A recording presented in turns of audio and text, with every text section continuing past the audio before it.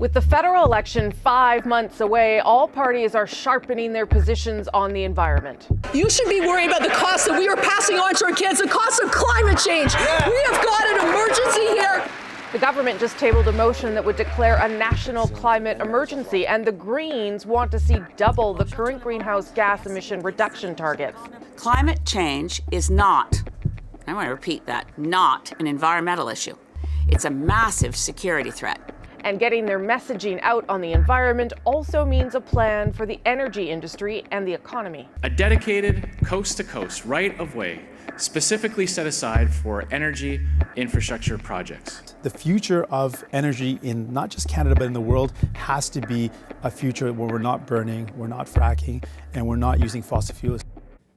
So just how important are all these ideas to winning an election, and why does it seem to be so hard for parties to articulate and then keep their positions on the environment and energy?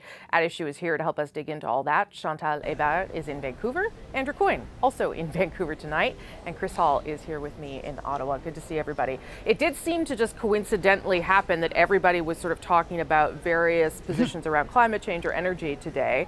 And I guess that's sort of part of to digging into the narrative around the election a little bit more. But I want to start with Andrew Scheer's proposal today. It was billed as an economic speech, but the big central part of it was this idea of an energy corridor that would run from west to east and that would somehow facilitate, I guess, these kinds of projects. Generally or specifically, Chantal, what did you make of that? Well, it's an interesting concept, but in practice, there's no magic. You can't just by magic declare a corridor. It does not resolve some of the issues that have plagued the pipeline file and the environmental issues, assessment issues, but also the Indigenous consultation that the courts have been fairly strict in enforcing. So I'm curious to see how you actually negotiate that. Take the Energy East pipeline, for instance, the defunct one. It was supposed to run literally very close to where most of the Quebec's population lives. That would be Laval and Montreal, major cities along the way, Quebec City. I'm not sure you can carve out a corridor in Quebec's major cities that easily just by saying, I declare this to be the corridor. Yeah, and I think he also said in the speech that he would begin consultations by talking to Indigenous communities. That would be the first step. But I don't know, even if you start there, that means that that's an easier process. Andrew, what did you make of the idea? Yeah, I'm not sure I can add too much to Chantal. You cannot get away from the obligations that are upon the government, both on the environmental and the Indigenous side of things, that are mandated by the courts, that are in the Constitution. I think everyone's looking for ways in which we can achieve greater certainty and greater streamlining of this so that we can have some sense of how long it will take to get through the process. It does seem like it can become kind of an endless game of leapfrog.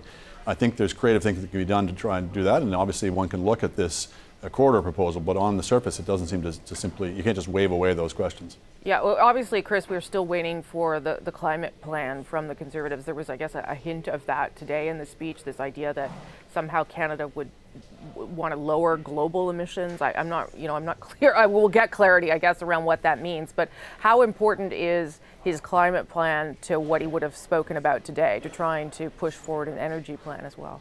Well, if Andrew Scheer accomplished anything today, Rosie, he set the Conservatives clearly apart from the other three parties in saying that he believes Canada should become an energy superpower and self-sufficient by 2030. So on that score, he's alone.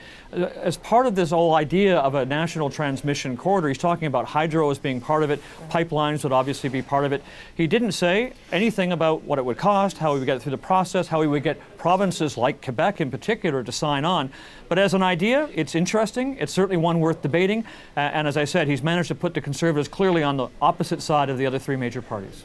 So we also saw, though, this week, the Greens sort of pushing themselves even further down the road in terms of what they want for greenhouse gas emissions, increasing it substantively. And then Jagmeet Singh in this sort of strange position, which seemed to be a reaction to the BC by-election, where he declared he was not in favor of fracking, but then wouldn't come out against the LNG project in British Columbia, a project anyway, it was very confusing. So I guess, Chantal, why is it so hard for parties to not only articulate these positions around energy and the environment, but stick with them? okay, set aside the Liberals and the Conservatives. Why it's so hard is that they are trying to balance energy and climate change. That is not what the NDP or the Green Party are doing. And in the case of Jagmeet Singh, it's hard not to see his shift, and it is a shift, away from openly supporting the LNG project, which he did over his by-election campaign as a reaction to his loss of a seat to the Greens last week, and calls on the NDP to up its game on climate change. The problem with that is that when you're reacting very quickly to something that looks like it's only politically driven, your position and your standing and your credibility take more of a hit than the opposite, and that is what happened to Mr. Singh this week. Andrew, is it just that simple and perhaps that cynical that's what's happening here? There is a sort of a bidding war going on here. The Greens have nothing to lose. They've got no particular base to satisfy other than environmentalists. So yeah, they can take the most extreme positions. The NDP does have blue-collar workers who would like to be building these pipelines as part of their base, so that is a constraint on them. But you can see how nervous they are given the strides the Greens have been making.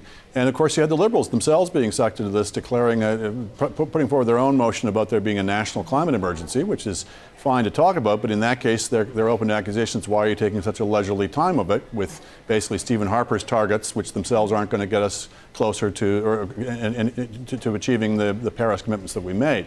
So it's the danger for the Liberals is, until now they've been the party that's been trying to say, look, we're balancing growth in the environment, we're balancing the energy and climate change. If they get moved off that, then they open the way for the Tories to say, well, we've got a plan for both of these things.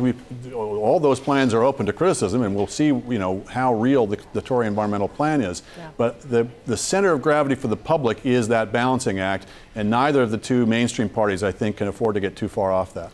I was struck, Rosie, watching the debates on two motions. Which one had a greater urgency around their emergency debate about the climate change emergency over the last 2 days in Ottawa? It was really something.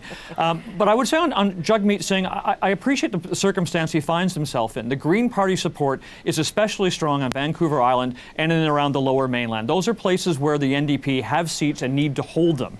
To have the Greens nibbling away at them, and they did very well in 2015 in some of those ridings, including Victoria, which is now a vacant seat. The NDP incumbent, Murray Rankin's not running again. They got a third of the vote. So I can see why he responded the way he did, but it was very, very narrow casting to a set of seats the NDP wants to hold, as opposed to, as Andrew pointed out, talking more broadly to blue-collar workers, to people who are in the trades who might see these projects as a way of getting jobs and guaranteeing some prosperity for the future. Yeah, I mean, it does also see, that reads to me like the NDP is abandoning any move to the center, any idea that they would take other progressive votes.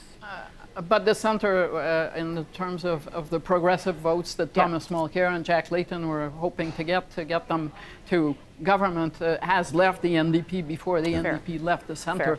And at this point, this is a save the furniture operation. Yes, it's narrowly focused.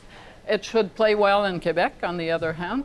And at this point, I think you can clearly see that the NDP is struggling not to be in contention for government, as it was in the last election, but to hold on enough seats to retain official party status in the House of Commons and not let the Greens become the so-called green conscience of the House of Commons. Just a quick go-around on sort of where the government itself sits on these issues, because it's struggling with a whole bunch of things at the same time.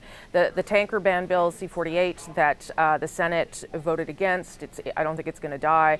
C-69, that's the rehash of the NEB, the National Energy Board, so how projects will go forward. We're waiting on a decision on the pipeline. I mean, they are, Chris, maybe I'll start with you on this. They are really trying very hard to play all those cards at the same time, and I don't know how well it's working. What do you think?